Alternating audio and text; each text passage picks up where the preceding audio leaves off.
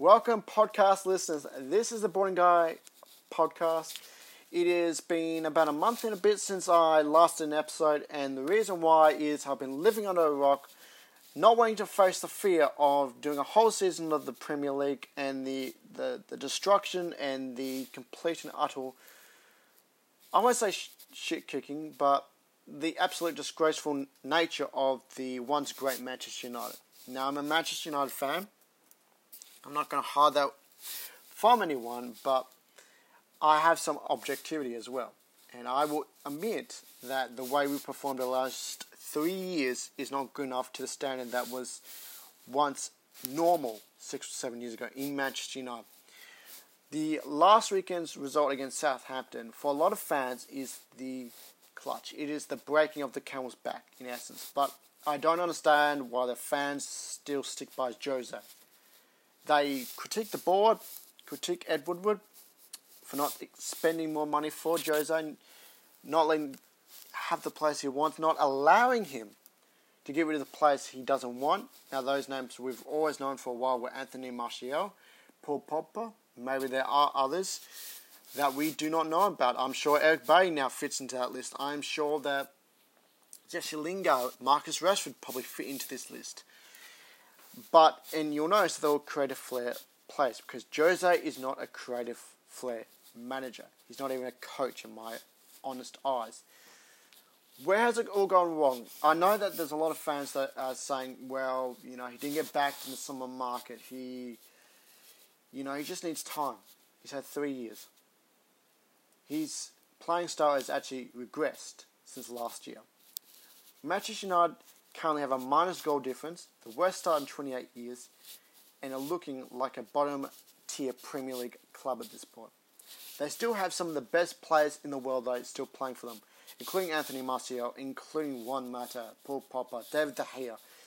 You have the likes of Nemanja Matic, who gets picked regularly when he's clearly not good enough, or he's clearly finished.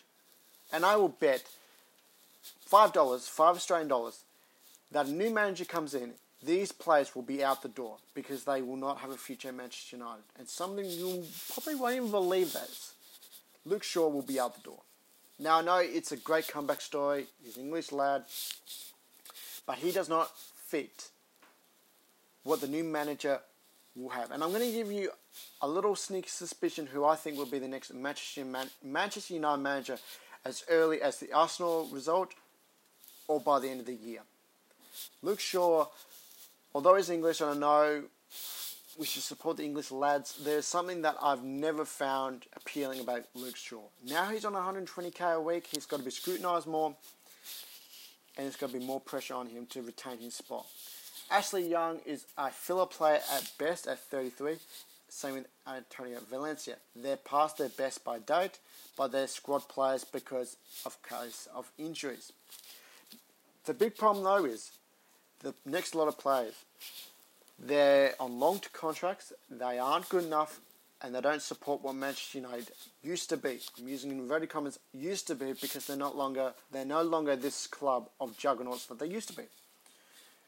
Matic would not be in the top 6 of any Premier League club right now. 2 or 3 years ago, yes, but right now, no. I don't think he's a top 10 team in the Premier League right now. Romelu Lukaku. Yes, he has the worst first touch I've ever seen on a footballer.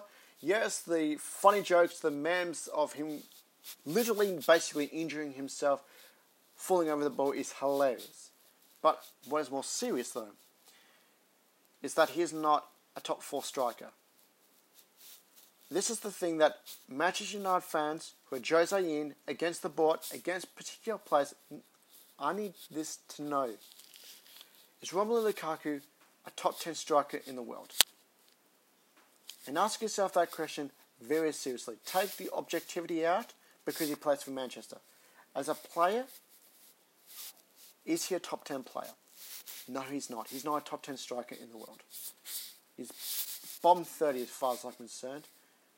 And at £90 million, 75 million plus add-ons, which equals 90 million, he is not good enough.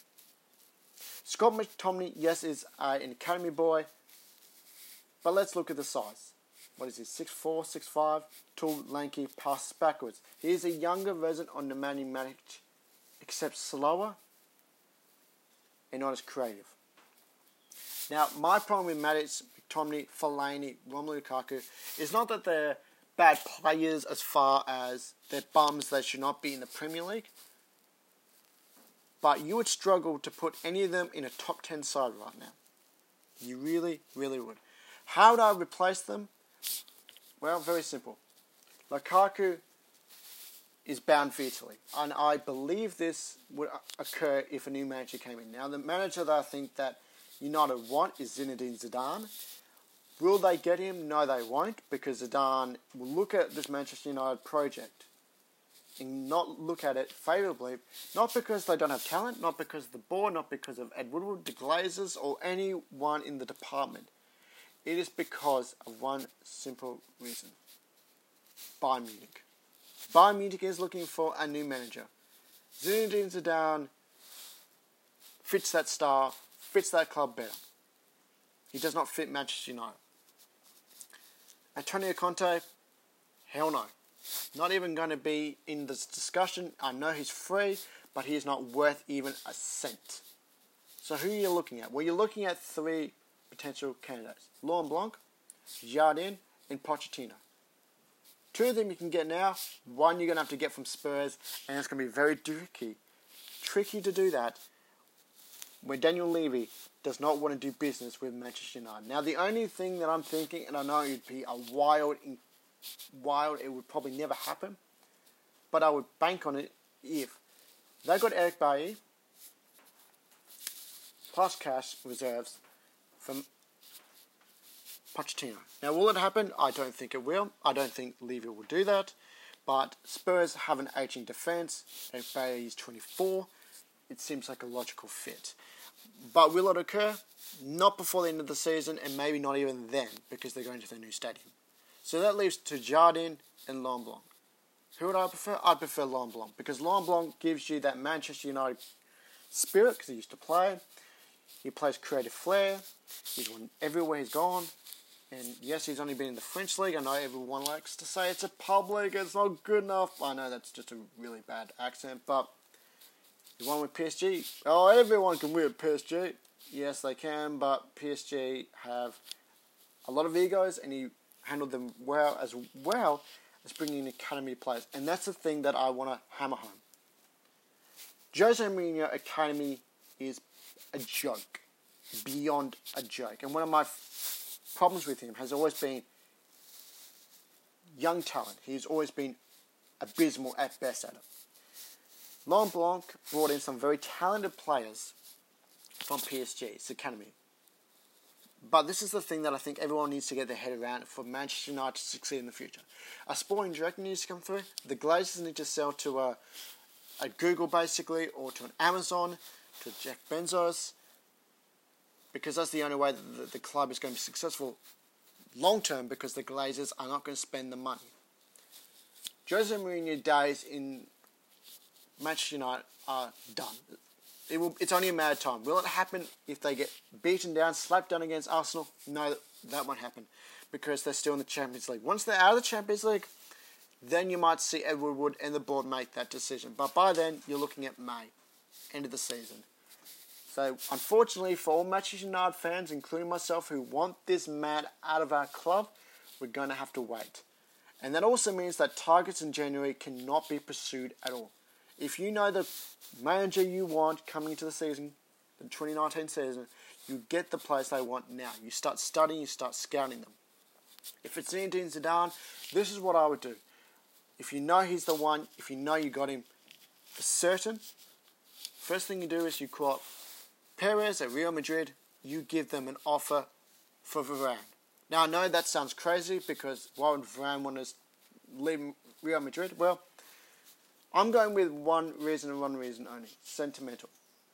Because Zinedine Zidane found Varane.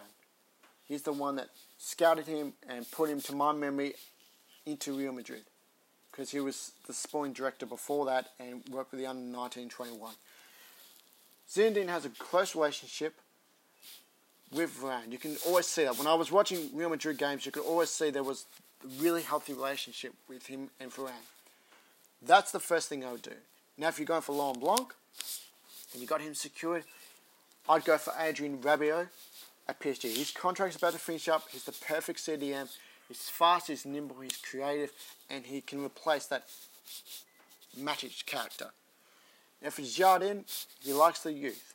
He likes players that are creative as well, but is a really youth-involved coach. And so then you're looking at players like Pereira, you're looking at Troy Menza, you're looking at Timothy Fosu Menza, you're looking at Trent Seaby coming back.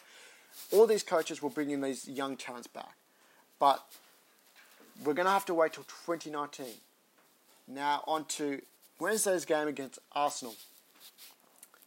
I don't see it battering. Although the North London Derby, or Derby as you'd like to say, was a joke, and Aubameyang is the best striker in the world as far as I can see. I know Icardi, I know there's Edison, Kane, and as I've previously stated, Lukaku is not even the top tier or second tier. He's a third tier striker at best.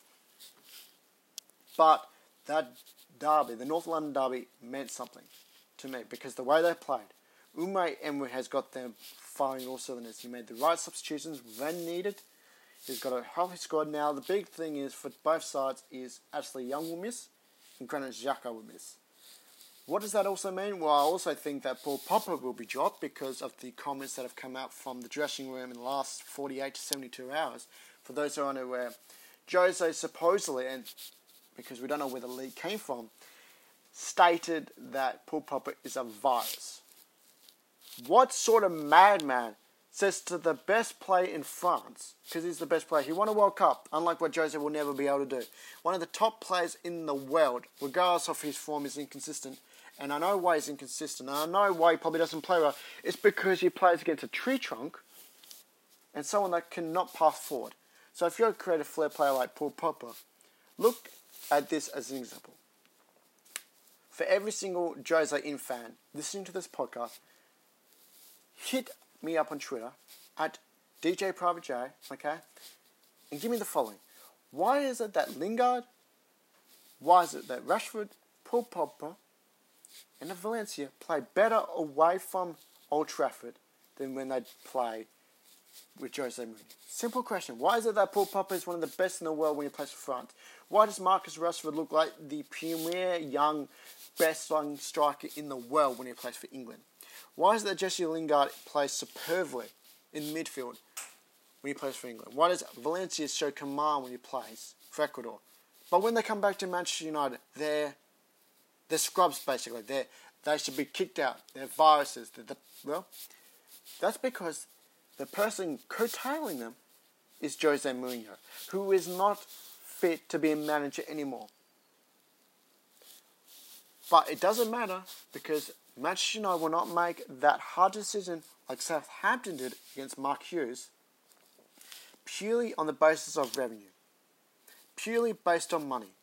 Because at the end of the day, it's going to cost them something along the lines of $20 million to get rid of him now. If he doesn't survive the Champions League round, which they won't, they can get rid of him for $14 million. Simple as that. It is a difference of $6 million.